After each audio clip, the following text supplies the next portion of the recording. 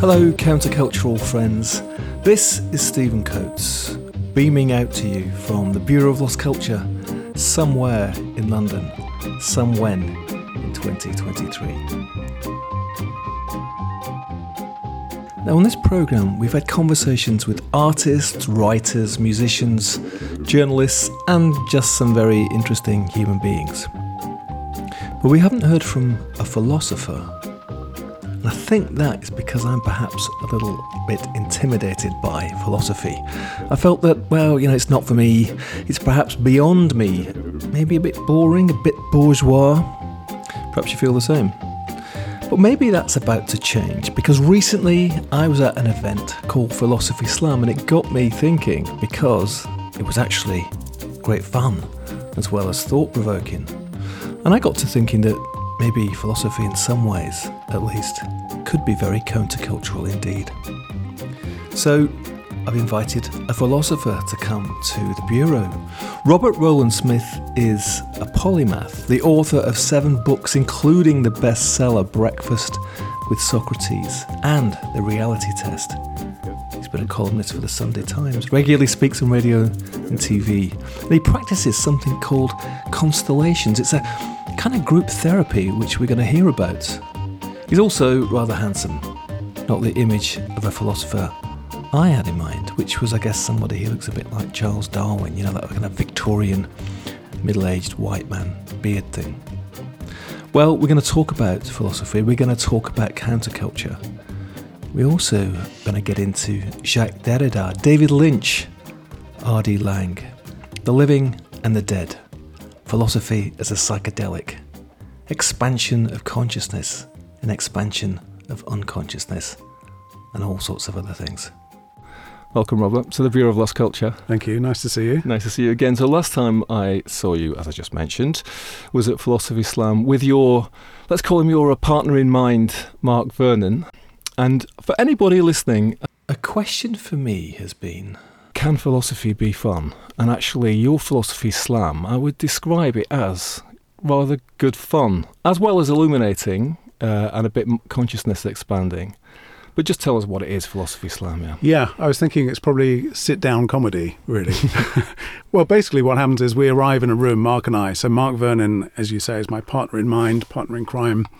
And we stand up in front of a crowd, and an audience throws out a single word, and then we'll try and riff on whatever the word is. So I think last time you came, somebody threw out the word denim, another person threw out the word croissant, and we just try and say something reasonably cogent about those things, sort of rapidly sweeping together fragments of knowledge from history of philosophy or ideas or psychology or whatever. Or what you've read in the news today. Or what we've read in the news today, yeah. And I think that's part of the point. It's sort of, because philosophy is considered so inaccessible and highbrow, I mean, we didn't begin with a campaign to make it accessible and lowbrow, right. But we sort of thought, well, there's no reason why this stuff can't be enjoyable and fun and applicable to, everyday life. Well, I've got a list of questions for you, and I don't want to jump ahead just yet, but one of them later is that can philosophy be for everybody, actually? And I think I'd like to come back to that, right? Sure.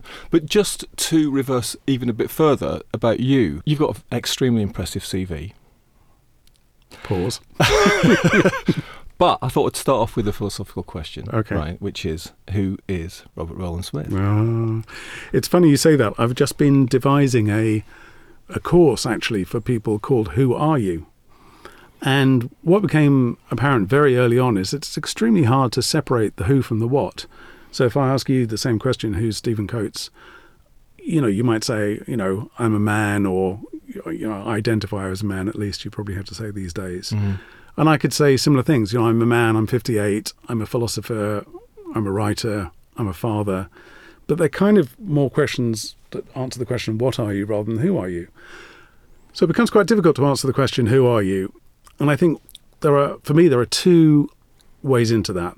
The quick way into that is to say, what are the adjectives that apply to you? So, what's Stephen like? He's charming, he's clever, he's curious. Oh, shucks. And that gives me more of a sense of who you are rather than what you are. But then I was also thinking, actually, you can learn something more from psychoanalysis and psychotherapy in answering that question. And the answer to it is, I am whatever I make you feel. Give me a moment on that one. Yeah. You are whatever you make me feel. Yeah, Okay, right. exactly. So if I make you feel relaxed, Mm-hmm. then, I'm a kind of relaxing, comfortable, nice person to be around. If I make you feel scared or intimidated, then I'm a slightly intimidating, slightly scary person. And I think that's a more reliable reading, really, or barometer of the question. Because after all, we are who we are in relation to other people all the time. That's interesting. Yeah. One thing I thought on my way here, sitting on the bus, was that we tend to think that we've got the kind of monopoly on who we are. I was listening to somebody talking about their father who was dead. Yeah. And my own experiences because my father's dead, but an experience of actually still being connected to him. My father, just Stephen's father, probably felt he had a monopoly on who he was, but in fact, you could see it that he actually existed in all the minds of the people who knew him as well. And that the bigger Stephen's father was this kind of creature who had a field around him of people who knew him, so his consciousness spread out. And of course, in that sense, he's still alive. Yeah. And I think I've invited you along, maybe we'll talk about it today, to this thing called Constellations in a couple of weeks, which is exactly about that. Right. And one of the things there that's so pertinent to this is that there's no real boundary between the living and the dead, partly because the dead still annex our mind in some ways, partly because they're invited in by us because we want them to, but partly because some of the dead have unfinished business here, so they are trying to annex the minds of others. So I think it kind of can reverse both ways. And that, of course, raises the question of, do we know what's going on in the back of our mind anyway? We can talk about the unconscious, we can talk about dreams and so on. I mean, I was in psychoanalysis for a while, just round the corner from here, actually, on Mead Street for several years. And I think probably the process of self-knowledge is probably kind of infinite in a way. You can keep unpeeling layers. Not that we're all so fascinating and complicated, it's just that the barriers to self-knowledge are pretty high because we don't want to know certain things about ourselves. We like to think we're coherent selves. It's an odd idea that we're not. The monopoly owner of our own psyche. So I've got my second question for you, which is, who is Robert Rowland Smith? Right, okay, thanks for that. Well, there's one thing my analyst used to say to me, actually, is exactly that. She said, one thing I experience about you, Robert, is that when I serve the ball to you, you knock it back intelligently, politely, and so on, but you never really answer the bloody question. Right, well, I'll let you off. Let's come back to that one. Maybe I'll finish off with that one. But we've dived in quite deep already. But I thought we could get onto the subject of philosophy as counterculture. This Brew of Lost Culture is a show which is largely about countercultural themes, right? Yeah.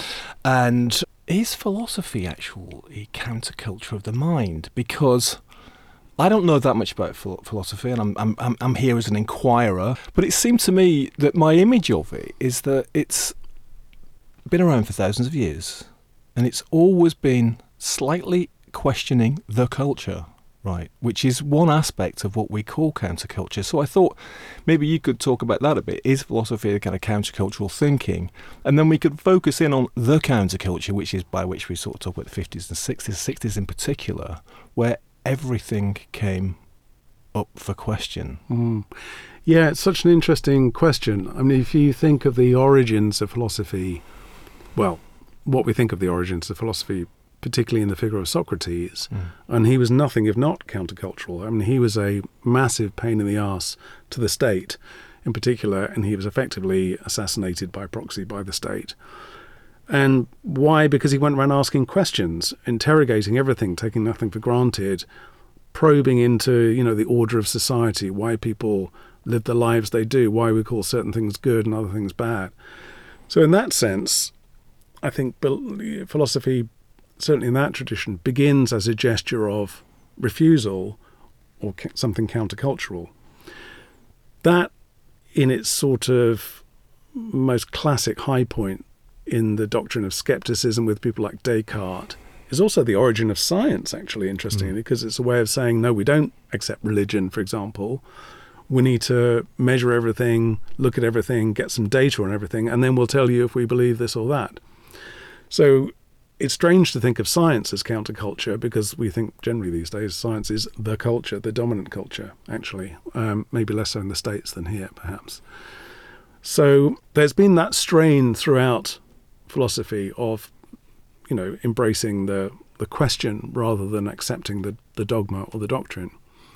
But I think it's also worth saying there are exceptions to that as well. You know, philosophy is, particularly these days, associated with orthodox, rational, conscious thought. It's associated with universities and clever people and with logic, you know, so anything but counterculture. So the establishment, actually. Yeah, basically. Yeah. And you know, if you ask what's the establishment about, other than being about sort of a political class, it would be the establishment of reason, the establishment of government, the establishment of law.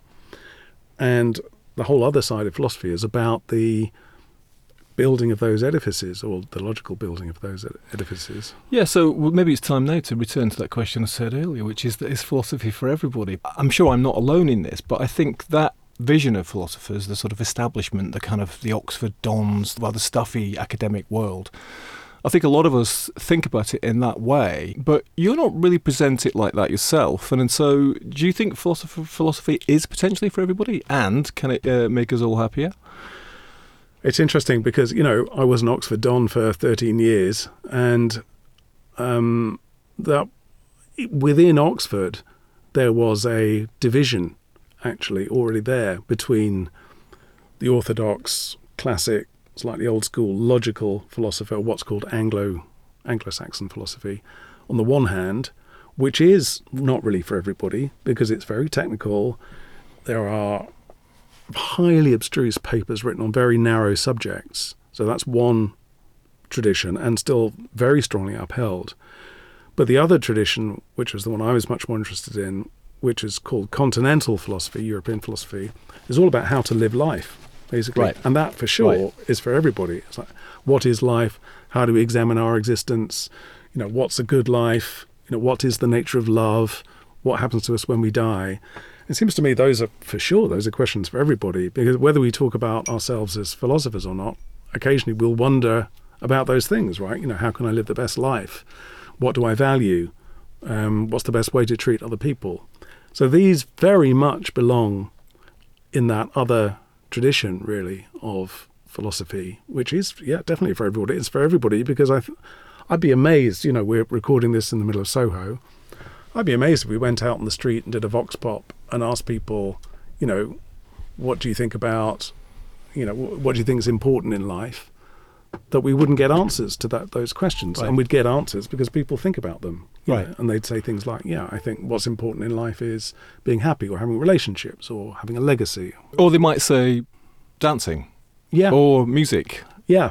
You know, or clothes. Could be all sorts of stuff, exactly. Depending on how old you are and things. Everybody is a philosopher at the moment you just start thinking, really. You describe it as broadly two strands, right? So there is the kind of, let's call it the slightly older establishment, slightly more stuffy, refined for a small group of people, right? Quite technical. Basically. And then there's the kind of the much wider tradition of addressing what we might call philosophical questions, which is like, how do we live, and how, you know, what can we do with all this stuff around us, and what do we make of it all? So there's like two strands: the philosophy of the school and the philosophy of the street, as it were. Yeah, and within that second tradition, there are, you know, key philosophers like Montaigne, French philosopher who wrote all about how to live, and that's extremely accessible stuff. I mean, it's, you know, it's written in 17th century French, so you have to read a modern English translation for sure, but it's very accessible.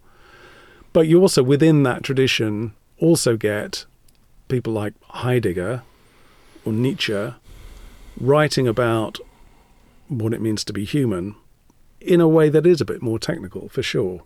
But the questions are universal and human and kind of vital in a way. Let's stick with that second tradition, street philosophy, let's call it, whatever. Do you think that actually has the potential to make us happier? Now, that's a difficult one. I mean, when I was growing up, my mum always used to say to me, you know, Robert, you need to think less. It's like, you know... That didn't work out. That didn't work out very well. Ignorance is bliss, Robert, you know. Right. And I was thinking about that on the way here today, which is, you probably heard this phrase, the unexamined life is not worth living. It's a famous phrase attributed to Socrates. And it's true, when you think as well as live, you kind of live twice. You know, you get your life and the reflection on it. Whether it makes you happier or not, I don't know. It's not my personal experience that makes me happier. It brings me understanding. It brings me insight. It brings me knowledge. It brings me ways of framing things. Would I be happier being less philosophical? Yeah, I might well be. A friend of mine, very good friend of mine, Glenn Duncan, who's a writer, we always used to divide the world into... Well, first of all, we used to divide the world into people who divide the world into things and people who don't. But we used to divide the world into sort of what we call seekers and expanders. We considered both of us to be seekers, as in asking questions about stuff all the time, right the way back to being sort of 13, 14. And expanders, people who just enjoy life. I was slightly envious. Is it Narcissus and Goldman, the Hermann Hesse book? Narcissus is a seeker and Goldman's he's out there fucking and fighting. And the book is about, in a way, who's happier actually at the end of the day. But we came to the conclusion that you're kind of stuck. If that's the hand you've been dealt, can't get out of it. I mean, it's torture being told that, actually, Stephen, to be honest, because now I feel like an expander trapped in a seeker's body. It's like, oh my God, you've actually named the tragedy of my existence. Very deftly there. Right, okay. Yeah, I mean, I'm sure it'd be better to be an expander, wouldn't it? Obviously, we came up with that description a long time ago, and it's not quite as clear cut, and as times change, one changes a bit as well, All right, well, let's talk about Jacques Derrida. You knew him personally. I thought, well, I better get up to speed a little bit on Derrida because of our conversation. And I had an interesting experience, which was both like seeking and expanding, because I read a bit about him and I reached the limit of my ability to understand quite quickly, actually. However, the experience itself was quite enjoyable. There must be an analogy in there. So there's something in that somehow, is that we don't necessarily have to understand it to enjoy it. Sounds like sex to me. But yeah, and we should say, actually, R.I.P. Jacques Derrida's son, who died just very recent, last couple of weeks, Pierre Alféry, who is a great thinker and poet in his own right. But yeah, Derrida does suffer from this reputation of being, difficult and obscure and all the rest of it. And some of his work is, and some of his work isn't. I mean, he published, I haven't counted actually, but it must be at least 50 books, I would have thought, and numerous articles. And when you said you wanted to talk about Derrida, I thought the standard accounts, it seems to me, are all way off beam, like they associate Derrida with things he didn't want to be associated with. For example, this word deconstruction. I was looking at this, there's a construction company in Soho called Deconstruction. I was looking at it on the way here and thought, yeah, it's such a shame that he's associated with that word, because it sounds so negative and like he's just tearing down the edifice of thought. So I thought what I might try and do is give actually one specific example of an argument by Derrida that I think can be applied more broadly, but sort of takes you into a wormhole. One of Derrida's big arguments is that the nature of writing gives us a huge clue into the nature of being. Okay? So he gives the example of quotation. Say I say the word music, or I write down the word music. You understand the word music, I understand the word music, and that's great. But if I say the word music, it doesn't stop you from going on to say the word music after me. You can quote me. You can then use the word after I've used it, because the word hasn't been used up when I've said it. It's not like words have a one-time only use value. We can keep saying the word music just as we can keep saying the word microphone or laptop or AirPods or whatever. He says, that's very interesting. If something can be repeated, what does that say about the nature of the word? And this is where he starts making his big leap, basically. He says, if it can be repeated, then it was never entirely there in the first place. It's already ready to go and belong in another context somewhere else. With a slightly different meaning. So he comes up with this conclusion that anything that we think is fully there, like the word music when I say it, harbours this part of itself which is not fully there, and has to be not fully there so it can be repeated, quoted, changed, iterated in future contexts. And he goes on from that to actually say, well, that's kind of like the nature of being as a whole. Like you're sitting there opposite me, Stephen, I'm sitting here opposite you. We are here, but insofar as we have life, we're going to be somewhere else next. You've got plans this afternoon, I've got plans this afternoon. So we're never fully here, ever, because we're going to need to be somewhere else later And in order to be able to move in time somewhere else, we have to be not fully here. There's this huge thing these days about mindfulness. You probably, lots of people meditate, and how do you be present to the other person? I mean, you interview a lot. You have to be present to the interviewee, although, of course, you'll have other things going on in your head.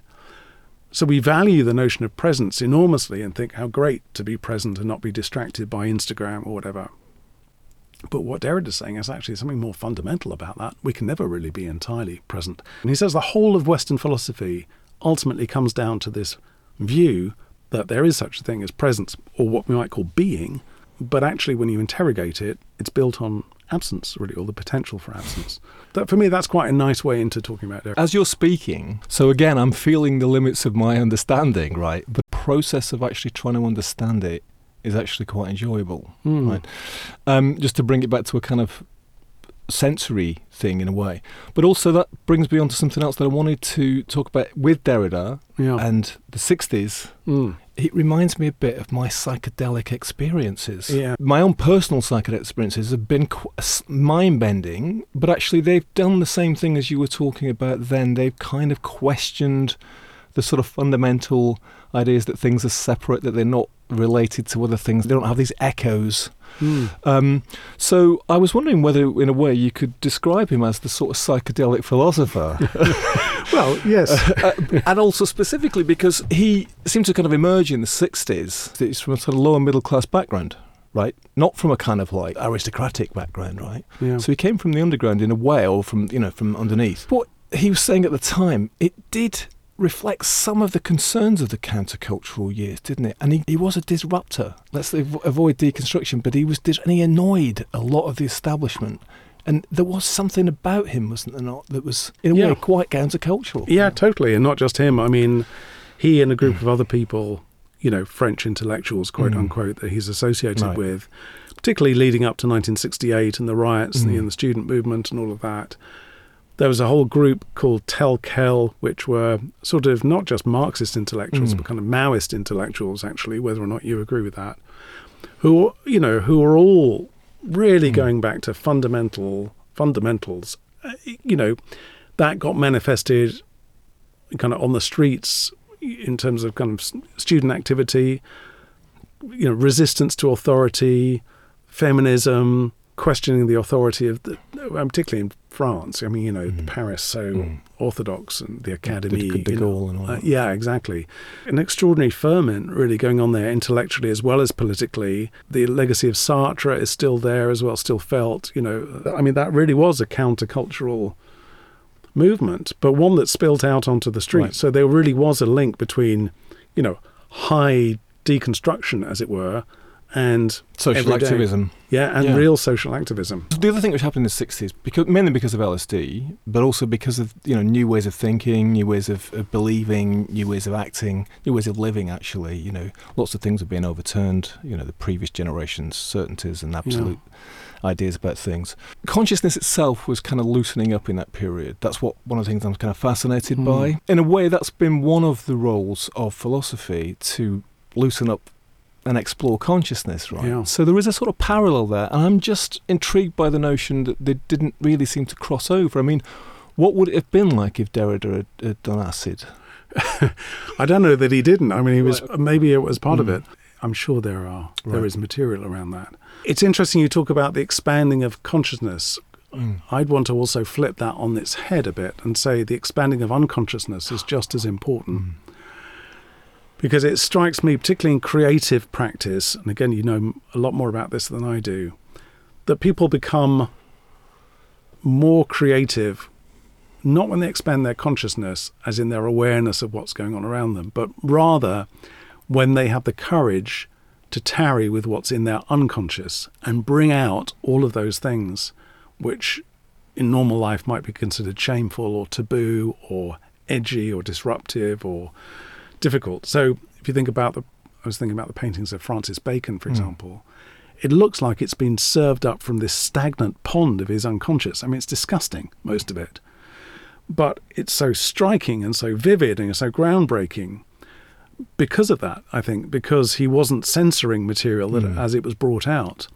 And for me, yes, expansion of consciousness for sure, But just as important is probably this idea of expansion of the unconscious, or at least the tolerating of what's in the unconscious. I love that. For philosophy, for philosophers, what do they make of the unconscious? Well, philosophy and philosophers don't really talk about the unconscious Right. Very much at all, partly because one of the big distinctions in philosophy is between philosophy and psychology, and most philosophers think psychology is nonsense, and most psychologists don't read philosophy. Of course, I'm exaggerating, and there are overlaps. But if you think about Freudian psychology or psychoanalysis, very, very, very few philosophers would take that seriously. And one of the reasons I love Derrida's work is that he did, and he tried to integrate Freudian psychoanalysis with philosophy and other things. But there is that distinction between the two, because one is considered weird, how do you prove the unconscious, and the other is considered sort of logical. This is a sidebar, not about philosophy, but about the Bureau of Lost Culture.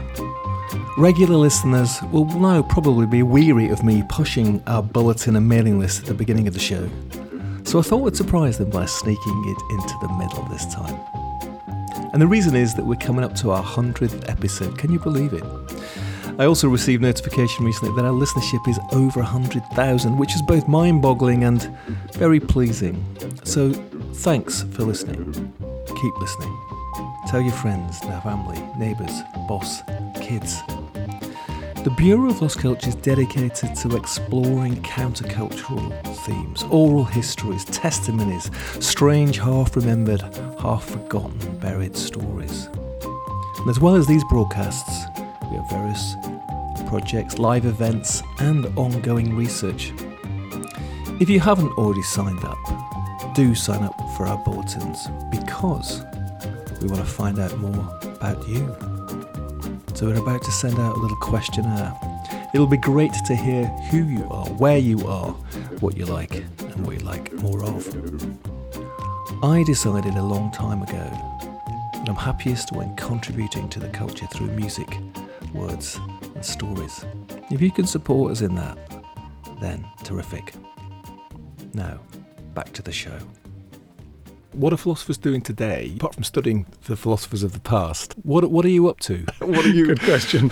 Well, we meet in secret rooms and we shake each other's hands in very unusual ways. Countercultural. Yeah. What is happening today is that the university as a whole is becoming democratized, in the sense that knowledge is becoming democratized. You can look anything up on the internet, is what I mean by that. So there's, the walls around learning have come right down because everything's on Google or what have you. So that's the first thing that's happening. Second thing, you have a huge hunger for ideas now in the culture, which I think is new and has been enabled by technology, by TED Talks and so on.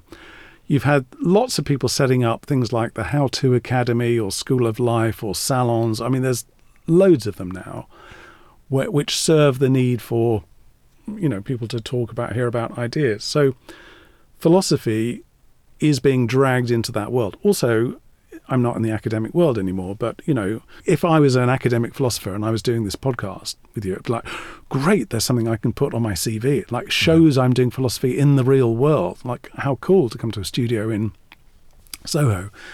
So philosophers are slightly edging out into the real world, but still 99% of philosophers are still paid by universities. You mentioned Mark Vernon earlier. He basically gets paid through his psychotherapy practice. I get paid by doing a whole variety of different things. So there are very, very, very few people like Mark and me who are sort of independent, whatever you'd call it, philosophers, thinkers.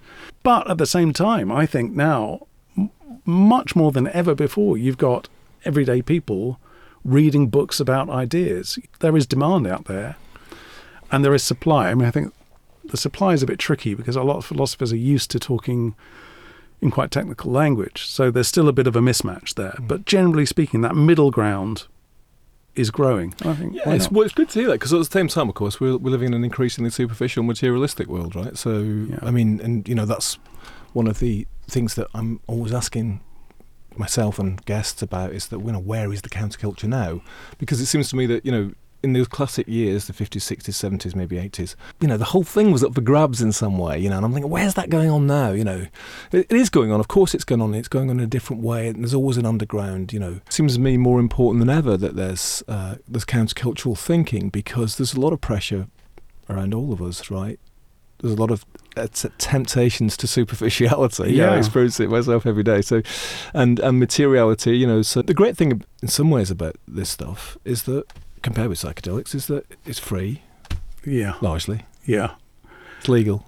Yeah. Not that I'm doing away with psychedelics, by the way, but I'm just saying as a kind of an alternative way of expanding the unconscious on the conscious. It seems to me to be very necessary, right?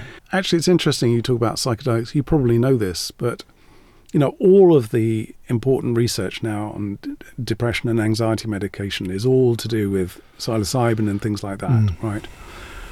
And the main problems there are not the scientific evidence, it's the legal structures around it. Sure.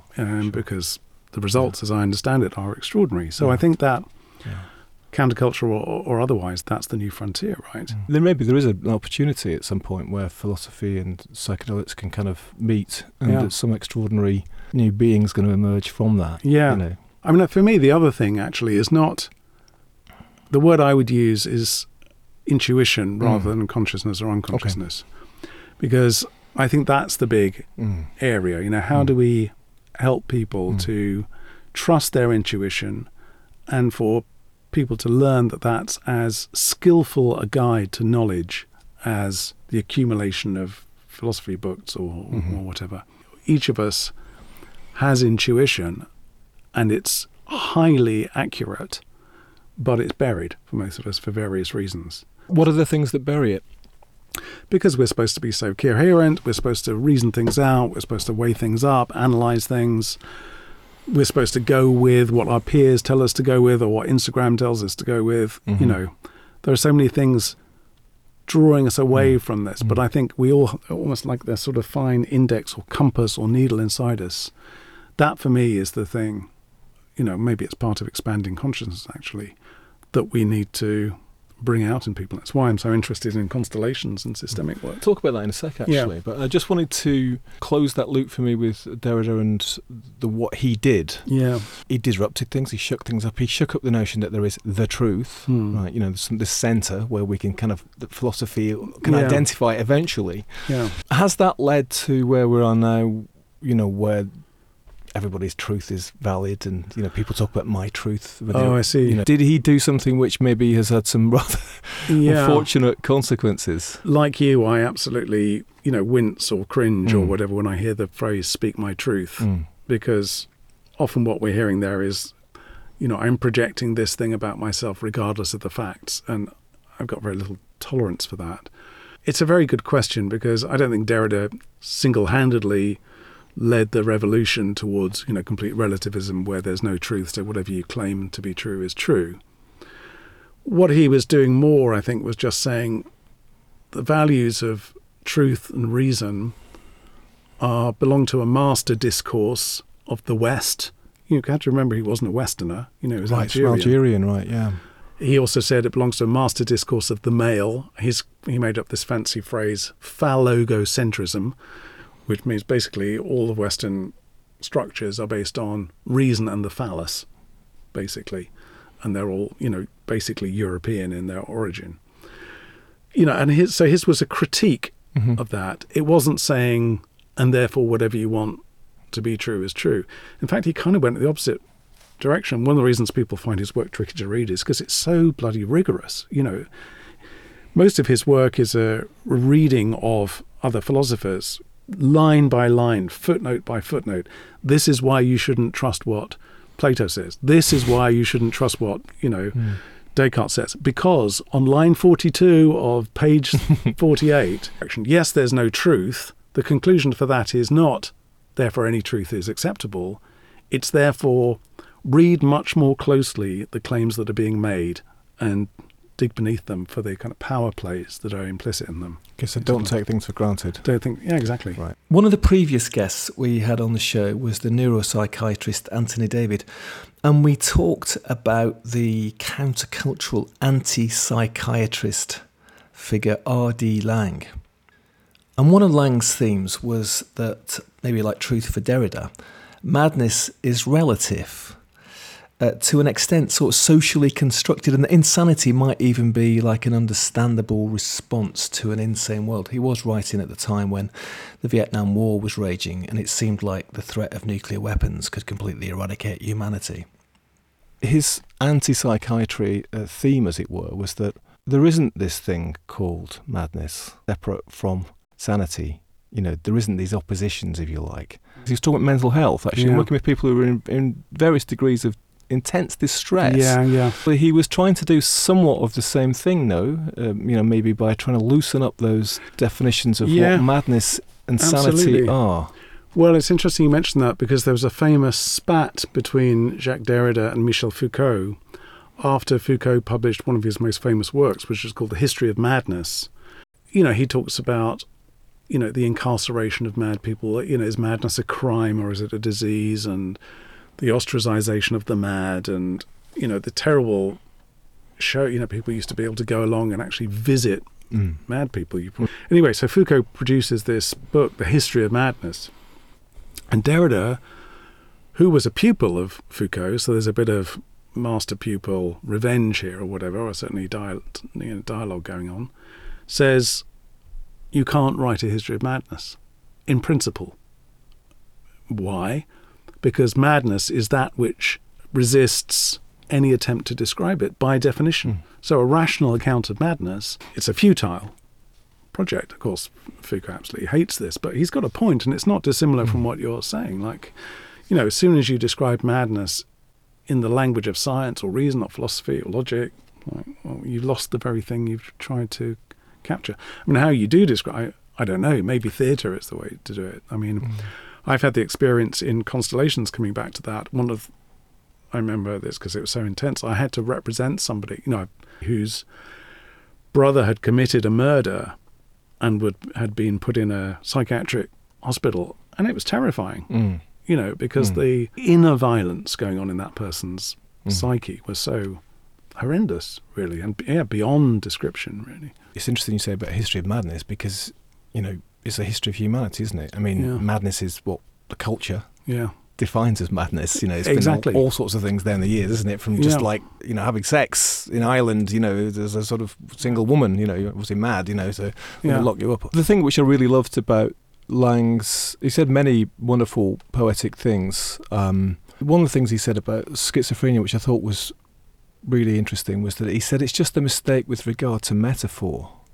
Ah, how brilliant. A metaphor is our way of kind of translating the world in some way and describing it. This around us in Soho, in this building and all this sort of stuff, is that, it's a one way of seeing reality, which we all agree on, most of us. There's a couple of people who don't agree on it. They've got different metaphors, or they've got a mistake with regard to the metaphor we're using. Yeah. And I thought that was a very compassionate way to describe it, rather than just seeing it in terms of either a horrendous chemical imbalance or the consequence of some childhood trauma. Yeah, that's wonderful, that is. It also makes me think that, in a way, apart from anything else, as you were hinting at, really, to be mad is just not to belong. So whoever decides the rules on who belongs or who doesn't is creating the definition of madness. It's about belonging, not belonging. Segregation, actually, is the heart of it. And I also thought a while ago that actually all it takes for a mad person to be considered sane is for somebody else to speak the same language with them. Because then you have, like you're saying, you have agreement about something. Like the people in Soho, we all broadly agree on what's reality. This may or may not be a table in front of us, but as long as you and I agree it's a table, then it's a functional reality, if not a philosophical one. And madness may be sort of similar. He tried to act that and live that out by actually, say at Kingsley Hall, a situation is sort of become a community where he and the sort of the staff, or whatever you want to call them, lived on equal terms with the patients in, the mad people, with some success. We know that, like, people who are in very difficult psychotic states need to be protected from themselves, and we need to be protected from them at times. It's not as simple as just talking about metaphors. There is a practical aspect of it. But he did try and live it out with some success, to actually listen to people and to talk to them in their own terms, role play if you like, but actually to try and get inside their metaphors, right? Yeah. So listen, let's talk about constellations. So you invited me very kindly to one of your evenings coming up, which I'm looking forward to, with some trepidation, because I don't actually know what constellations is. So. But you're coming anyway. Tell us about it and why what it is and why you do it, and how it's connected with what we've been talking about. Okay, so I mean, if you like countercultural experiences, this is a way of having a psychedelic experience beyond philosophy that doesn't involve taking any drugs. So what you will experience is you'll come to a room, I do a regular thing in Bloomsbury, you'll sit in a circle, there'll be about 15 people. I'll say, so who'd like to go first? That person will come and sit next to me, and they'll explain very briefly an issue in their life. It could be, I miss my dad still, he's dead, but I still miss him. Or it could be, I can't get pregnant, or I'm losing money fast, or my boss hates me. It could be absolutely anything. To cut to the chase, what then happens is that the other people in the group, who are all strangers or semi-strangers, will then be chosen as representatives for different facets of this person's issue. So you, Stephen, who hasn't met this person before, might be asked to be that person's boss. Somebody else might be asked to be their mum. Somebody else to be their friend. Somebody else to be their money. Those 4 people stand up. You will find, and you'll have this experience when you come, you will find that the second you stand up and represent this person, or this person's dad or brother or whatever, you will become active with the person you're representing. No, it's not role play. I mean, people use different words for it. Channeling, embodying, manifesting, whatever, of that which you are representing. And what we can then do is get a pure reading of the inner system of the person who's brought their problem or issue, free from their own projections and stories and accounts and narratives and defenses about it. And then you get essentially a living tableau of that inner dynamic, a diagnosis that says, well, actually, you say your boss hates you, but what I see in the constellation, they're turning away, they're just very distracted by something else. To you, it looks like they hate you. In fact, they've got problems of their own, for example.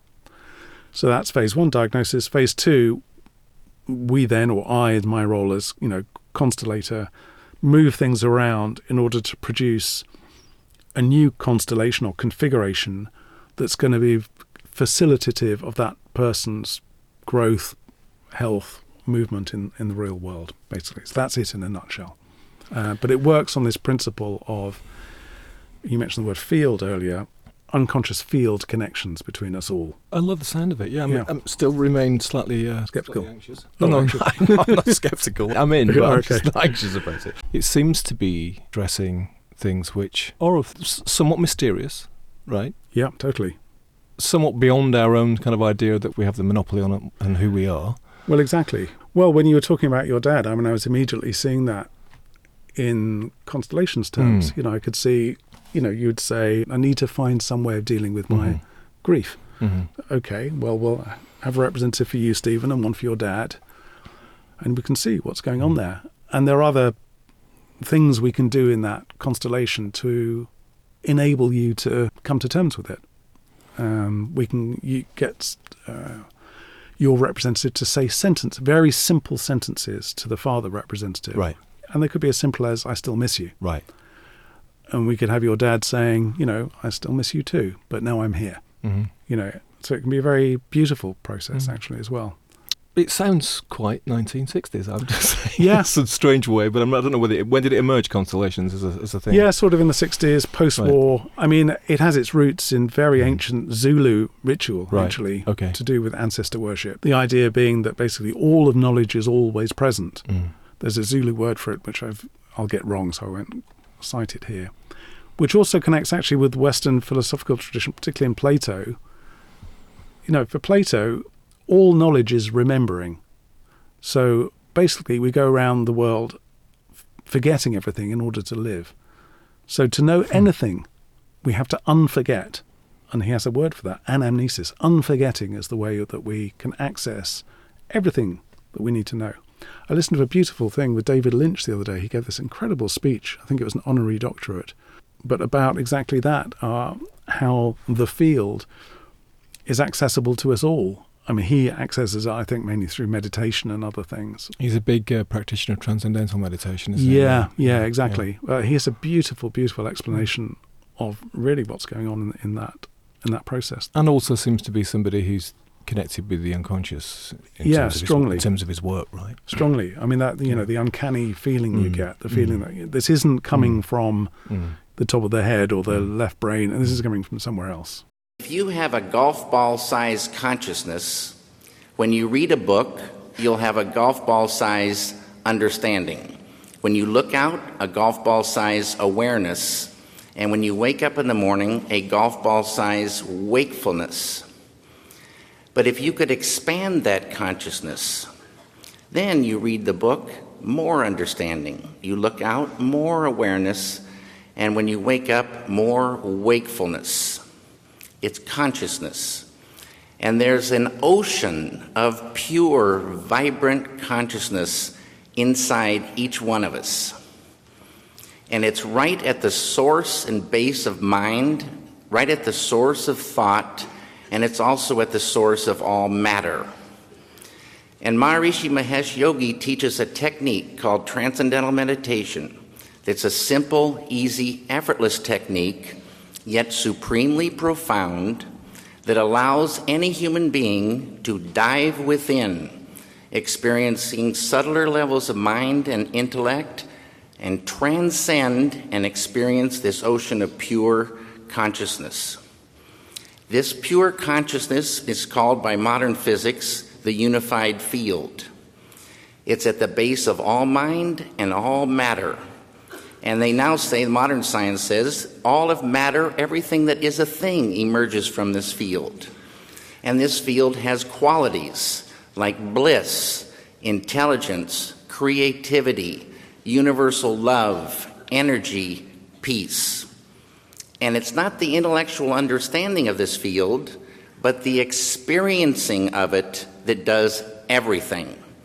You dive within and transcending, experiencing this field of pure consciousness, and you enliven it, you unfold it, it grows. It's money in the bank to get that beautiful consciousness growing, which is flowing creativity, the ability to catch ideas at a deeper level.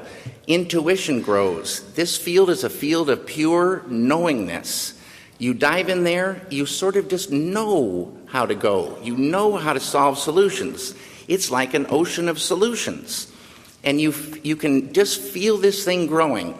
But the ultimate thing for me is the enjoyment of the doing, the enjoyment of life grows huge.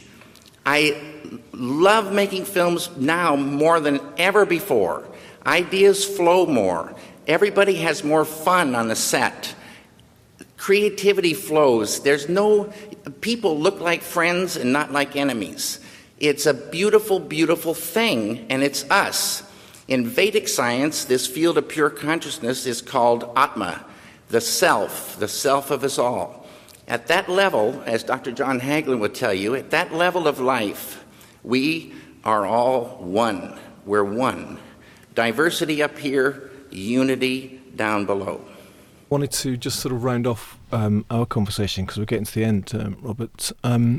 So how does a philosopher spend their day in 2023? Well, obviously, I mean, in the white heat of cerebral interrogation, without a pause, generally speaking. Well, you just reminded me because we used to do events down at Westminster Library, just around the corner on the square, and it was actually the site of Isaac Newton's house. And I loved this story about that in that very house. His housekeeper said sometimes he would wake up in the morning and he'd get to the end of his bed and just sit there because he was thinking about something, and she'd find him. He was there for about 3 hours. Right. I think we've all had that experience when we've been slightly hungover. But what is your day like? Do you have a sort of philosophical practice, or is it just life? It's mainly just life. I mean, I work a lot, trying to write books and so on. But, I do other normal stuff as well. I'm a big football fan, for example. I was at the football... Philosophy of football, we should get onto that sometime. Yeah, well, I mean, Derrida was a big football fan. Right. Camus was a big football fan. Yeah. Right, excellent. So my final question for you, of course, is who is Robert Rowan Smith. Exactly. Robert Rowan Smith is the person who has recorded this podcast with you, Stephen, and we'll let the listeners infer from that, whoever I am. Thanks very much for coming to the Bureau of Lost Culture. Yeah, no, my pleasure. Thank you. Yeah, thanks to Robert for expanding my mind and consciousness. How was it for you? Are you a seeker or an expander? Perhaps both. I'll put links to Robert and his work in the show notes, and perhaps I'll report back on how I get on in his Constellations group. We've had some great suggestions from listeners of late, some of our usual countercultural comrades, and some new ones. Lauren in Arizona wants to hear more women's voices and queer stories. I agree. So keep the suggestions coming. Now, shall we finish with a tune after all that thinking and talking? I've just made an album, Junk Shop Melodies. Here is one of the tracks from it. It's called The Ghost of a Flea. Till next time.